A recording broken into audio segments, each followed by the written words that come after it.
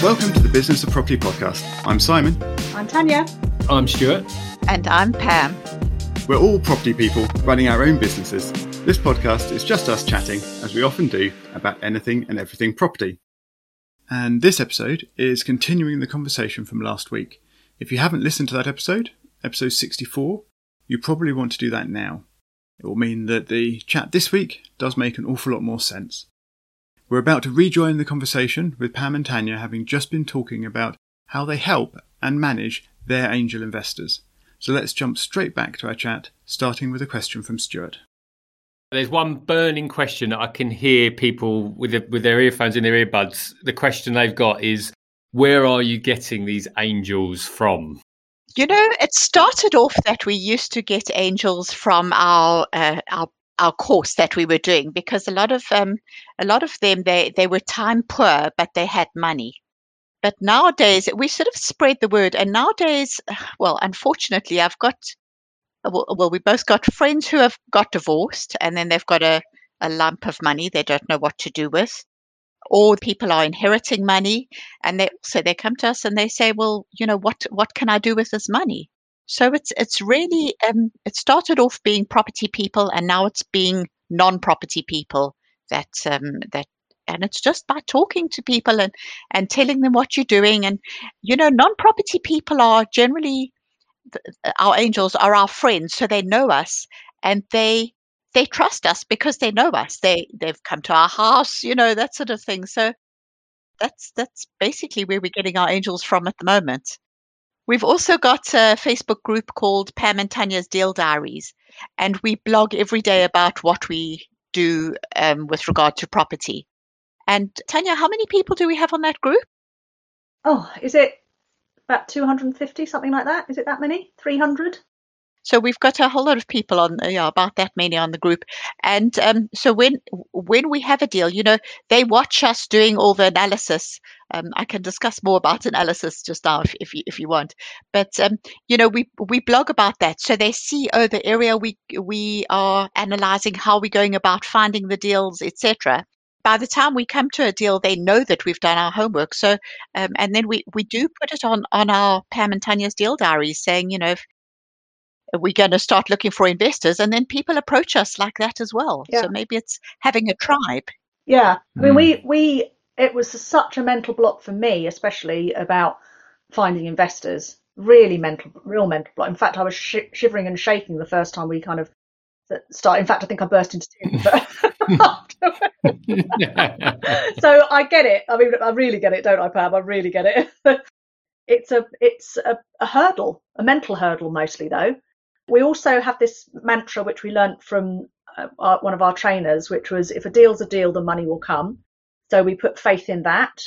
We also, so we're very, very low key. We're not bling at all. We have had investors give us £20,000-30,000 over a fish supper, which they paid for us for. We'll sit in a hotel foyer and then just have a little chat over things, go through, you know, the prospectus, which we've put together on an online facility, and then print off.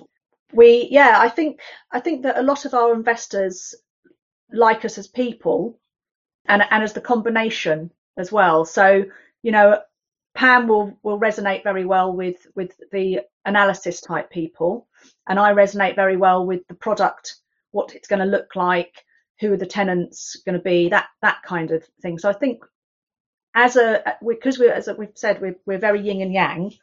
I think we resonate quite well with people, and we don't want to, and we're not trying to go, you know, we're not trying to be bling in any way. We're just saying that this is property, this is and we talk about the nuts and bolts of property and the ups and downs and the nightmares and the joys a lot on our blog as well. So just being yourselves and building trust is simple stuff. And the final comment from me on that is I just love that conversation when you came home and told each of your partners, yeah, I've just been out for dinner. We got 20 grand over a fish supper with other people. Yeah. You must start to wonder what profession you were moving into. Yeah, exactly. Yeah. And actually, we get asked this question a lot, is about how do you find investors? And what I always say is basically, put together an investor pack which is just all about the deal and also about yourselves, a lot about yourself. And then give it to your friends, and not to ask for investment or anything, but just to say to them, please, can you just read this and see if it makes sense and see if there are any errors in it. Mm. And if you hand that out to a few friends, very often those friends will come back and tell you what doesn't make sense. But they'll also say, oh, actually, I'm interested in investing. And when we started, our lowest investment amount, I think, was maybe most of them gave 5,000. One lady invested £1,000, but we did that to her just to help her along her journey. But most people invested. Well, our minimum was £5,000, and that's not going to sort of wipe someone out if you lose that money. So a lot of people who are potential investors are prepared to risk 5,000 just to see that it's going to work, and then once it all goes okay, then the next project they'll invest more and more and more. And yeah, so that's what we like to help other investors along as well. So one of the other big hurdles, which is a financial one as well, emotionally, is getting going. So, we do this thing called Earn Whilst You Learn, which a lot of people are doing now, but we were amongst the first in the group that people we know, and we would just say, come along for the journey. We'd walk them through our patch, where we were buying. We would bring them through the whole purchase process, the ups and downs of that would be mostly through our blogging. But then when we actually start doing, we invite people along for a day trip to a shell of a property, for example, on a freezing cold winter's day, and then we give them, packets of sandwiches and stuff. You know what I mean? So it's always very low key and very kind of real, but they get to see it, and we've seen so many starter investors get going from being an investor with us, putting their money into one of our deals, seeing the process, and then thinking, oh yeah, we can do that. So we're very much about encouraging people to just get going, and having little bits of money involved in a deal means you get to see a lot of what goes on.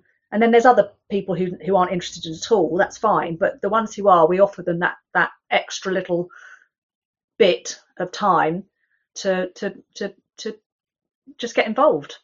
Yeah, and they would come along when we were sort of like when we had the bill of works and we were meeting on site with a builder, and then they would come along and follow us and just see how we were sort of talking to the builder and just discussing, because they had never done that sort of thing before, and that was really good for them as well, actually. Because we remember how scared we were even talking to the estate agent in the first place. And everything, I think we've been scared at every point, really, haven't we, Pams? But we've managed to jolly each other along. But we recognise that there's all these, I'm talking about emotional hurdles because, my husband's a psychotherapist. So, I recognise you just have to sometimes push through even the slightest thing, picking up the phone and talking to somebody, not wanting to look like an idiot or say something wrong can sometimes just stop you from even picking up the phone. So we kind of jolly people along on that kind of stuff because we've had to do it jolly ourselves along on it. Last week, Stuart and I spent a while talking about our approach to taking funding. And one of the things I mentioned in that was that I would be too reticent to take on the responsibility of holding somebody else's money. Is that something that you guys ever came up against? And if so, how did you get over it? Or were you just happy to take people's money however they want? To me, we are not taking their money. We are offering them an opportunity to invest. So to me, we are helping them. And in fact, our largest investor, we pay her something like about, I don't know, more than £400 a month. And honestly, she would not manage without that money. So she is very, very, very grateful. But the reason why I don't mind taking on other people's money, as you say, is because I know the deal works. And as well, because we are in the situation where we are at the moment, I know that if somebody wanted their money back, I would manage to find it for them. Mm. Even if we had to put it on a credit card or something. But I know the deal works and I know it's all sort of okay. So no, I don't have sleepless nights about helping other people and giving them an income. No, I feel the opposite. I feel like grateful that they're helping us and we're helping them. No, absolutely. That's how I feel. I think that's a very, very good approach to it. I worry about the responsibility of looking after someone's money. But yeah, as you say, when you know you're in a situation where the deal works and you have exits potentially if you need to, then yes, you're providing a service. As you say, you're actually helping people. I mean, I know that my money mind has changed a lot, and I was very, very reticent. That was part of my shivering and shaking the first time. But I also know I heavily rely on Pam for the confidence as far as that's concerned. And I also think that we are incredibly, we don't like taking risks. So our deals, so we haven't, in 7 years we've got 7 properties, and yes, we were, our time was divided, with various other things that we were doing in our lives. So, we could blame that. But I also think that we only want to get people involved in deals that we think are really going to work, where the demand at the time of purchase is very good, where we know the property, when we've done the work, will go up by a certain value, where we feel incredibly confident, and that we would, if we had the kind of money that we need for the deal, that we would put our money into it. And because ultimately we are going to take on the responsibility of the mortgage and paying these people back. So part of it is self-preservation, but part of it is we don't ever want to sour a relationship with any investor. And when things don't happen, the timing maybe goes off a little bit or something like that. Because we've got such good relationships and they know that we are true to our word, people will give us a little bit of expansion of time, or we can have conversations with everyone because they've been on a journey with us. We've built a really good relationship with everybody. So the trust element is really there, but it also then, for us, unless the deal is really a deal, then we're not prepared to take on the responsibility for ourselves, but also for someone else. So whereas there are some and even that goes down to even the percentage rate we're offering. So if the deal, we would offer more if we thought that it wasn't going to risk the deal, put more risk on the deal. So we know a lot of people who will offer a lot more money, a lot more of a percentage, so 12% on money put in, or for example. But we won't do that because we think that stretches the deal, puts too much pressure on the deal, and adds risk to it. And I mean, if a deal could take that, then we would probably offer more because there'd be more in it for us as well.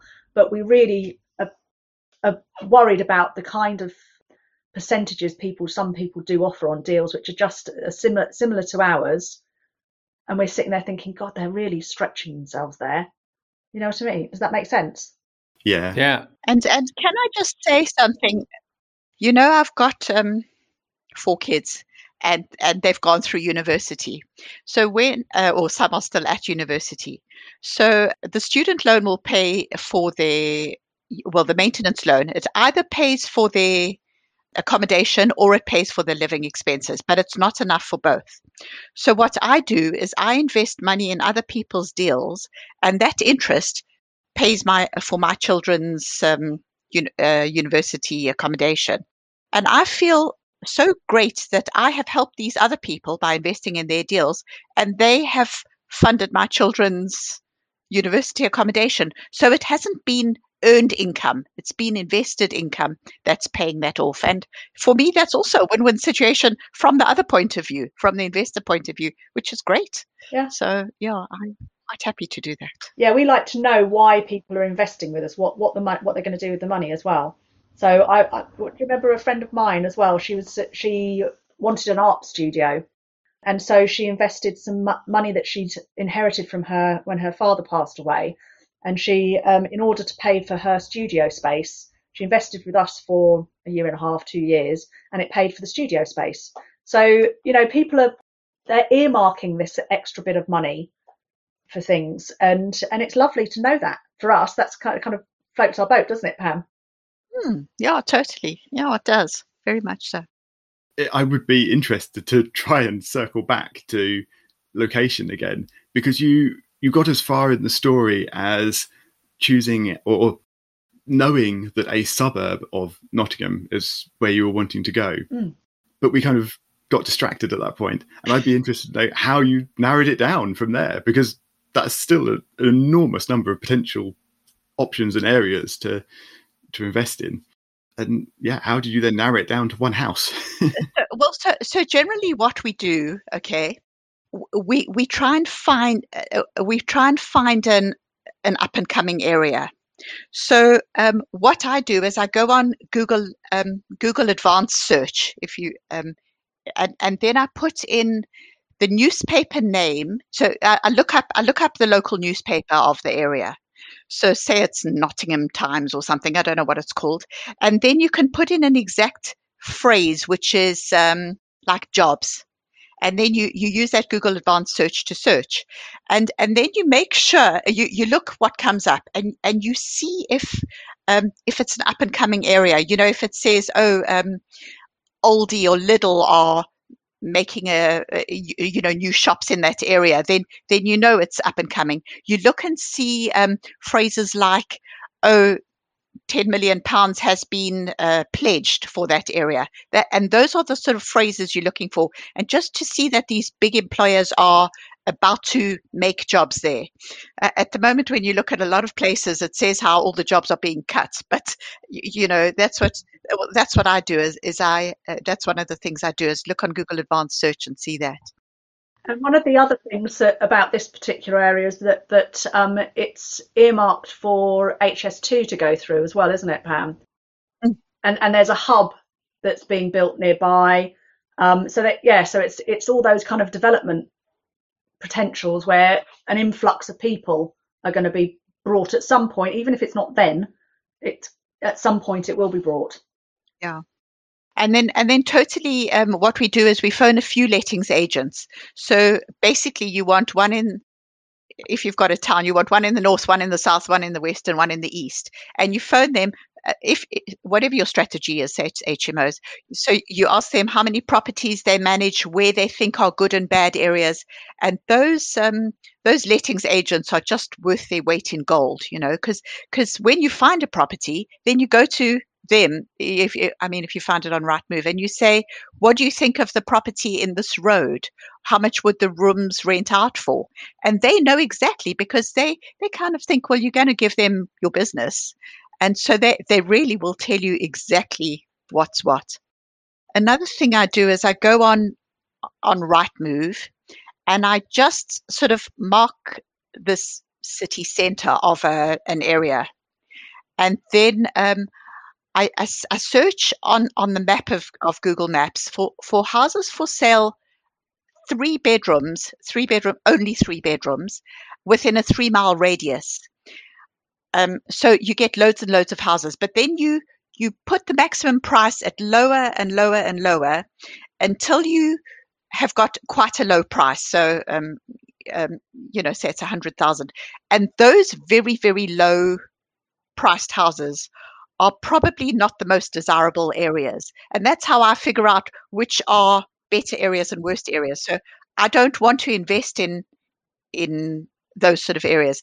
It's not perfect, but it just gives you an idea. If you just come to a new area and you just have no idea where to start, that's the sort of thing we do. So phone lettings agents, do our own research by looking, where are not so nice areas. And of course, I'd also print out a map and mark where's the hospital and the university and all the big employers. And if there's an Article 4 area, I mark that on the map as well, just so I've got it all in front of me. And you just whittle it down and down and down. But yeah, and we basically ask the lettings agents, and that's how we go about it. And then there's the shoe leather bit where we have to go and see things. So when we were first thinking, we abandoned but started a massive search to go to all sorts of different areas, anything that was in the right kind of ballpark on the price and that kind of stuff, or something that was big that could be changed and converted. And we went to lots of areas around Nottingham, and just to see, because postcodes can kind of sometimes cover quite an area, can't they? Quite a big swathe round a city or something. So, and then you just kind of whittle it down until, and Long Eaton, near the supermarket, near the train station, near the, what do people want around them? So, for ease of living, if are they going to be car owners? Are they going to be commuting into Nottingham by train? Also where we've invested, we've also near an airport as well. And so we've actually got, because we've got quite good at working with airport workers because of Crawley and Gatwick, that we've actually had some crew and some, ground staff and everything from East Midlands Airport. I'm in the West Midlands. So we look for amenities, and also whether something looks like it's going to be up and coming. So we walked around Long Eaton town centre. Now, if you do that at the moment during COVID, it's quite a desolate place. But it looked at the time, like it was on the turn in a good way. So it looked parts of it were very old fashioned, fuddy duddy kind of shops for the elderly, effectively. But then you'd have these kind of funky tattoo parlours being kind of starting up, or really nice cafes, or in fact the fish and chip supper was done at an award-winning fish and chip shop that had sprung up. There was a very nice zhuzhy looking meat specialist restaurant in the town as well. So it was like those little up and coming bits. So it wasn't quite there, but it's starting to be there. So there's things that are going to potentially add value to the house or the properties as time goes on as well. Yeah, I think what I just want to underscore for people as well is you mentioned the shoe leather, which I think is incredibly important, certainly in my experience anyway. And of course, a lot of that you can do virtually now with Google Street View and that kind of thing. But that came into really sharp focus for me once when I was researching some properties, and I found a house which just looked really good, but the price was just too good to be true.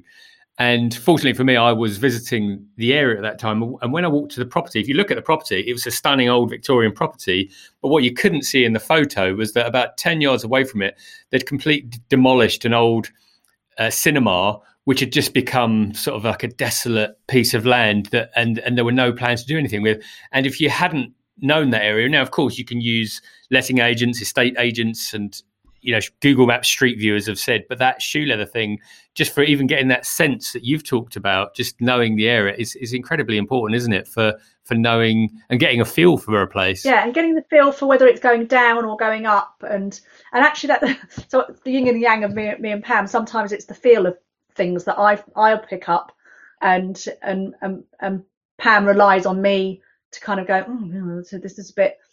Or it's, look, there's this happening and there's that happening there. Because Pam's incredible at I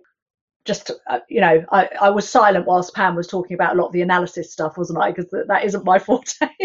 But she'll present that to me, and then then I'll add into it with the, how does somewhere feel? What kind of age are some of these properties? Have they got potential? How have they got potential to split? So there's always this kind of overlapping and discussion and, feeding in to the whole decision making about what we're going to buy next, really. And picking up on what Tania says, it is just so great to work with another person, because when you're doing it alone, it's you don't have it all. You've only got one side of it. So I really would recommend always to try and work with somebody else, because it just has huge benefits and things that you just cannot see yourself. So it very much works well for us like that. And especially somebody who's got very, very different skills.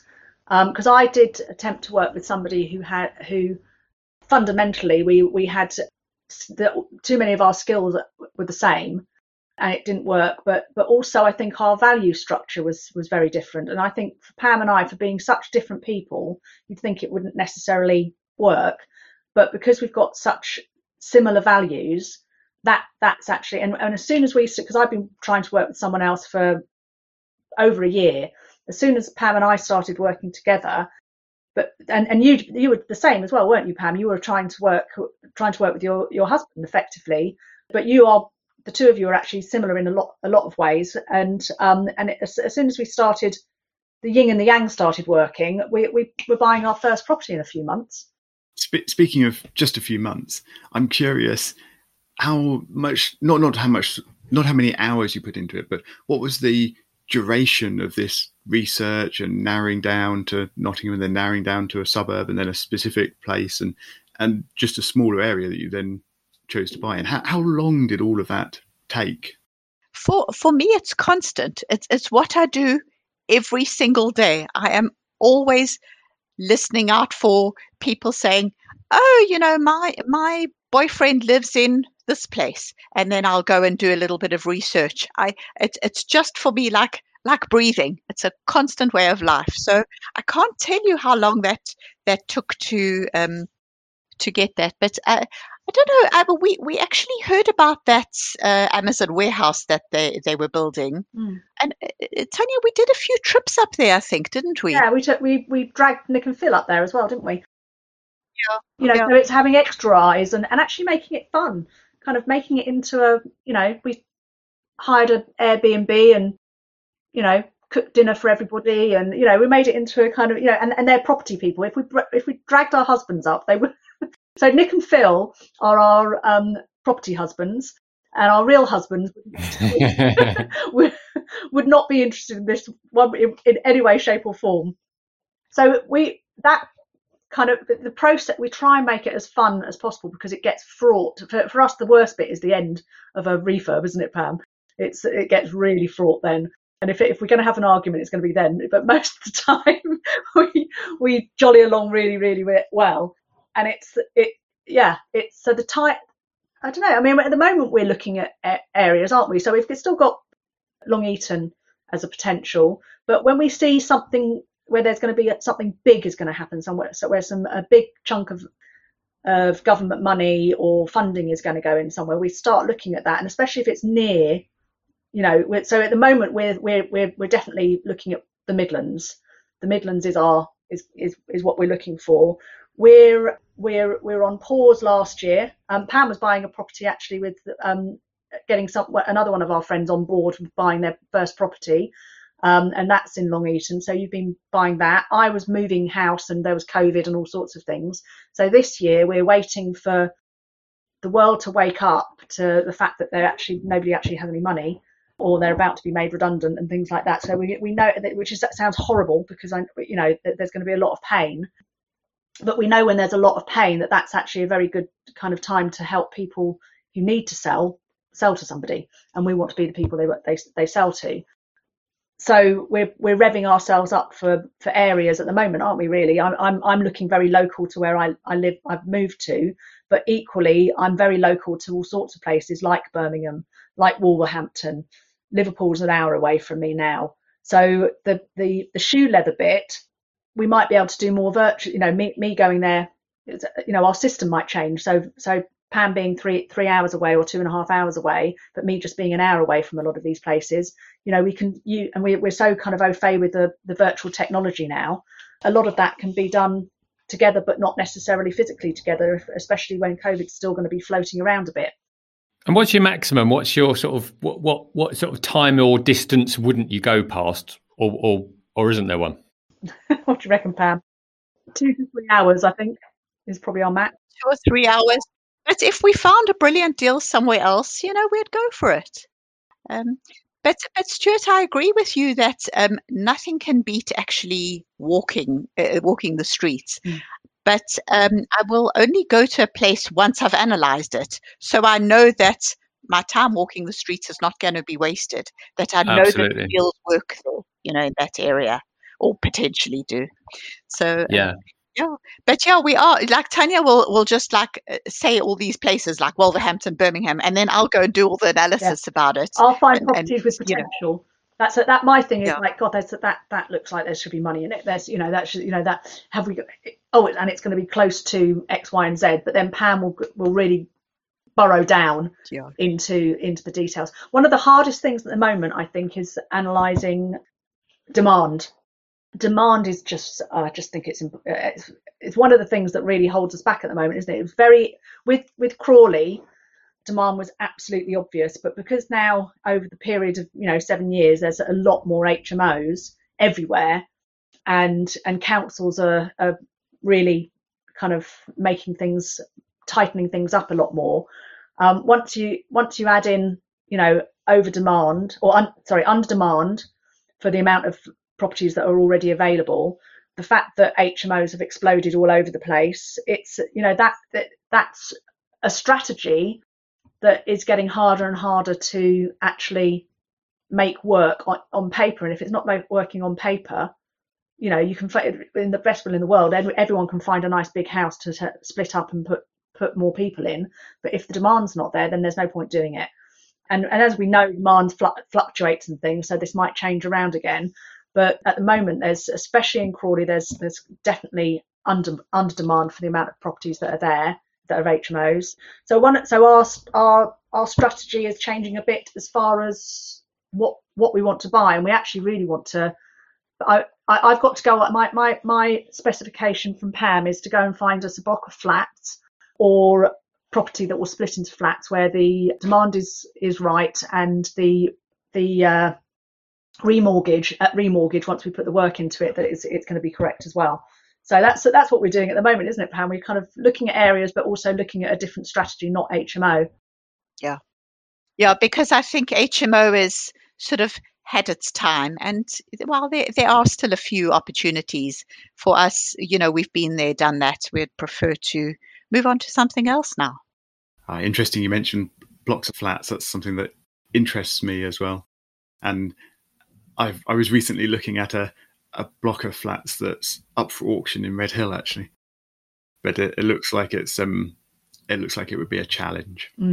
So yeah, but also another thing that I was listening to a webinar the other day, and they were saying, because how normally you try and buy as close to public transport as possible, and they were saying people are looking up to 40 miles away from a train station. And that is really quite a game changer, because especially if you're working remotely, it kind of, as long as you've got good internet, it doesn't matter. And I thought, gosh, I would never entertain even looking that far away. So it was interesting to see other people's ideas now, is that they are looking so far away. Yeah, I mean, one of my criteria is within a mile or two of a train station. I mean, not necessarily a major one, but still a train station. So yeah, that's a long way off. Yeah, I mean, 40 miles, if it's 40 miles away from a train station, then from my experience, having just moved rural, I know so for example, there's a lovely town 25 miles away from me, but that I know is going to take me an hour and 10 minutes to get to when you're rural. Whereas where we used to live, to get to Brighton is 50 miles, and that would take an hour. So if they're that far away, I mean, I think people aren't necessarily thinking straight at the moment. No, I think some of these developments might not necessarily be long term, but I think the point that's been raised for me is that you have to know your market, because a lot of us in the property world focus on the property, we focus on the deal, we focus on the investment, and we forget that we have customers at the end of it, which we call tenants. And so, for example, I'm just finishing a property now where it's on a bus route, and typically the customers, the tenants for this property will be nurses, doctors within a vicinity where they know they're on a bus link. So that might be important. For others that might be more professional based, they might only go into the office now one in 5 days. That might change. So yeah, infrastructure might not be as important as it once was, but that's why I think it's even more important to do your research about who is this property going to be for, who do I want to serve, and then you can determine whether or not you need to be on top of a train station or otherwise. Yeah. And also, who is it going to serve, not just now, but for exit strategies and other strategies? How could it serve people in other types of strategies that aren't necessarily great now? What could it be in the future? And I think that's one of the key things that we also learned from our training, wasn't it, Pam? Because we go through this whole, so this is your property. So today it's going to be an HMO, but what if HMOs stop being the thing? Okay, it could be a nursing home. Okay, it could be a charity safe house. Okay, it could be, what you could think of all sorts of things. Okay, you're buying something that's semi-commercial now. What could it be in the future? And so it's knowing that there's lots of other options available, but which option are you going to go down for the moment, and what could it morph into? So and actually having the skills to morph as well, especially this last year has been such an interesting process for Pam and I, with a forced change of tenant type. Forced on them. They, a lot of our tenants are still the same tenants that we took on, pre-COVID, but their type has changed because they were professional and now they're on universal credit. And being able to, we've learnt, we don't know much about universal credit, but we now know where to send them so as they can get hold of somebody to help them through the process. But also being very circumspect as well.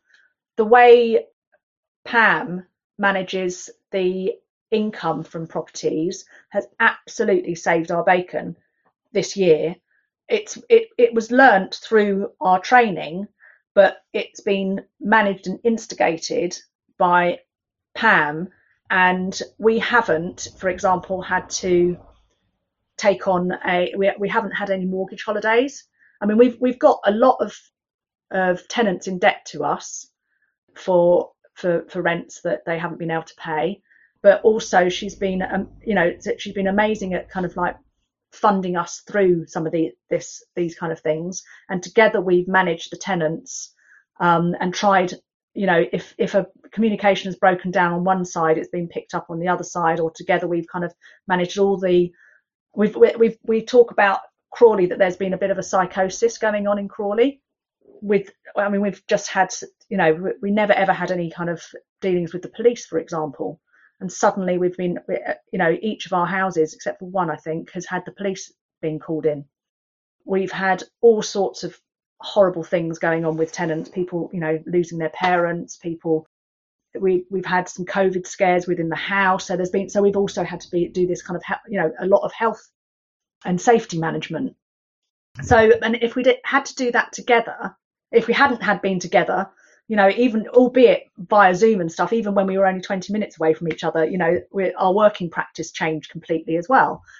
I suppose there's two learnings there. One is working with somebody you really trust is fabulous, and also working with somebody whose skill set and if the two of you have got the same kind of mindset as far as, we don't want to let anybody down, we won't let anybody down.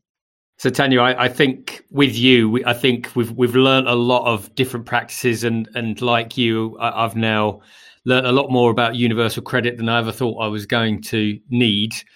And it's obviously unfortunate to hear the stories that you've talked about as well, because that's not something we want to get involved with when we take on property. But it's important for people to know that these are the things that will likely come to your door if you are managing properties. And I know we're running short on time on this episode as well, but the only other thing I wanted to talk about, just respond to, because it was quite important, was you talked about circumventing mortgage payment holidays, and that was something I was adamant about as well, despite what the headline news was from banks saying it wouldn't impact your credit and X, Y, and Z. Not that I have a distrust in banks, but I was quite adamant about that I wouldn't, my business wouldn't take the holidays, and we would do what we could. And like you, I did have tenants not paying rent. Yeah.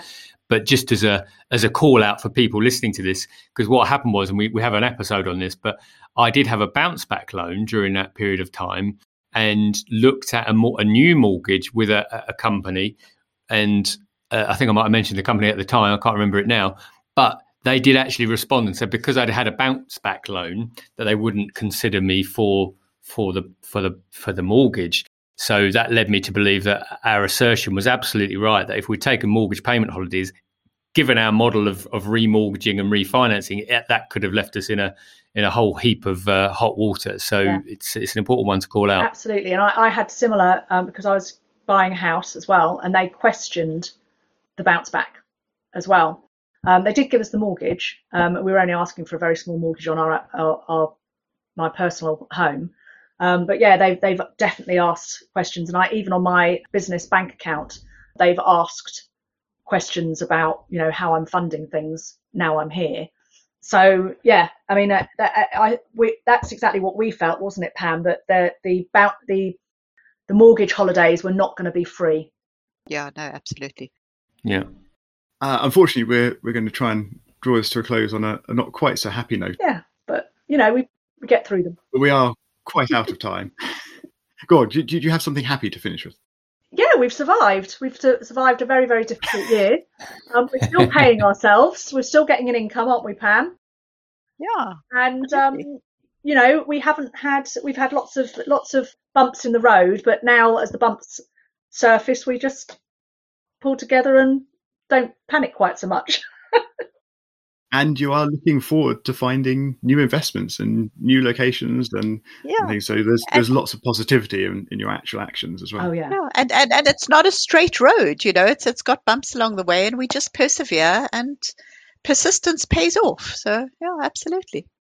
We will include any links you want us to and things in the show notes, so people should have a look there if they want to find out more about you and some of the things that you do. But is there anything in particular you'd like to shout out while we're recording, to point people to, or how they might find you or get in contact with you if you want people to do such things? Yes, absolutely. So we have a monthly property meet, which is now open to the whole world, because it used to be, it's still called Crawley Property Meet, but actually everything we talk about is not purely about Crawley, it's property in general. So, and that's all gone online since kind of March, April last year. And the next one is the 16th of February, and we've got Susanna Cole coming to talk at that. And we've also got the 16th of March, where we've got Amy Rollinson, who is coming to talk. We're planning an eviction specialist to come and talk to us as well, probably in April or May. So yeah, so it's all things property, and we also have, when we're all together, when we're online, we're having a laugh, but when we're all together in the room, we really have a laugh. So we just can't wait to be able to have it live again. And Pam, do you want to talk about Pam and Tania's Deal Diaries? Yeah, so we have a Facebook group called Pam and Tania's Deal Diaries, and if you're interested in joining it, just look it up, Pam ampersand Tania, Tania, Tania's Deal Diaries. And we'll include links in the show notes so people can look there as well. Okay, and if you request to join, then we'll add you. And it's just got a true to life report of what we do all day, every day, just to say that, just so people can see that a property investor's life is not just lying on a beach, drinking martinis at all. Yeah, it's the reality of it. So yeah, people can see it all. Yeah.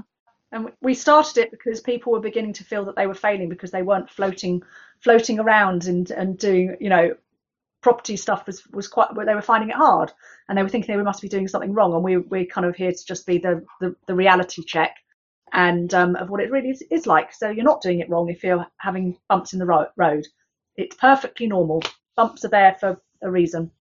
I shall add that I am a fan of both your Crawley Property Meets and your regular postings to Facebook, although I am now largely off Facebook, so unfortunately I'm missing out on those. So you need to start up some other way of sharing that information, so I can start listening or reading again, I should say. So what are you on now if you're not going on Facebook? What, LinkedIn or? No, I'm trying to be non-social networked. Okay, oh, that's interesting. Yeah, there's an approach to try and cope with the world these days and lockdowns and changing patterns of time availability and stuff. So yeah, no, absolutely. Yeah, I still read email. We'll email you our posts then. You should start up a newsletter. That'd be good. Yeah, because you've got that much time in your day. If you could just start handwriting letters and posting it out to your subscriber base. I'll go and find a local goose to give me the quill. Oh, that's brilliant. Yeah, I've got visions of you now running around your local pond trying to get that. We've got a river that runs goose down the hill. There's the River Perry. I'm sure there'll be the occasional wandering goose there. Very good. Well, just from my side, I just want to say thank you to the both of you for joining us on the last couple of episodes. It's been really good to be able to share your experience and learnings for everyone. So big thank you for that. Yeah, no, pleasure. Thank you for asking us to join you. Yeah, brilliant. It's lovely. Yeah, it's been nice. It's nice talking about ourselves. You're very welcome, and thank you very much for sharing so much information on such a wide range of property topics as well. There's an awful lot of brilliant nuggets in there that I think people will enjoy listening to. So yes, thank you again. And as we've reached the end of this recording and some episodes probably, it just remains for me to say thank you very much to everyone who's been listening. Please do leave us a rating or review in your podcatcher of choice if you can, and show notes and links for lots of things we've talked about, and particularly the things that Pam and Tania are doing, can be found at thebusinessofproperty.com. And Stuart and I will talk to you again next week.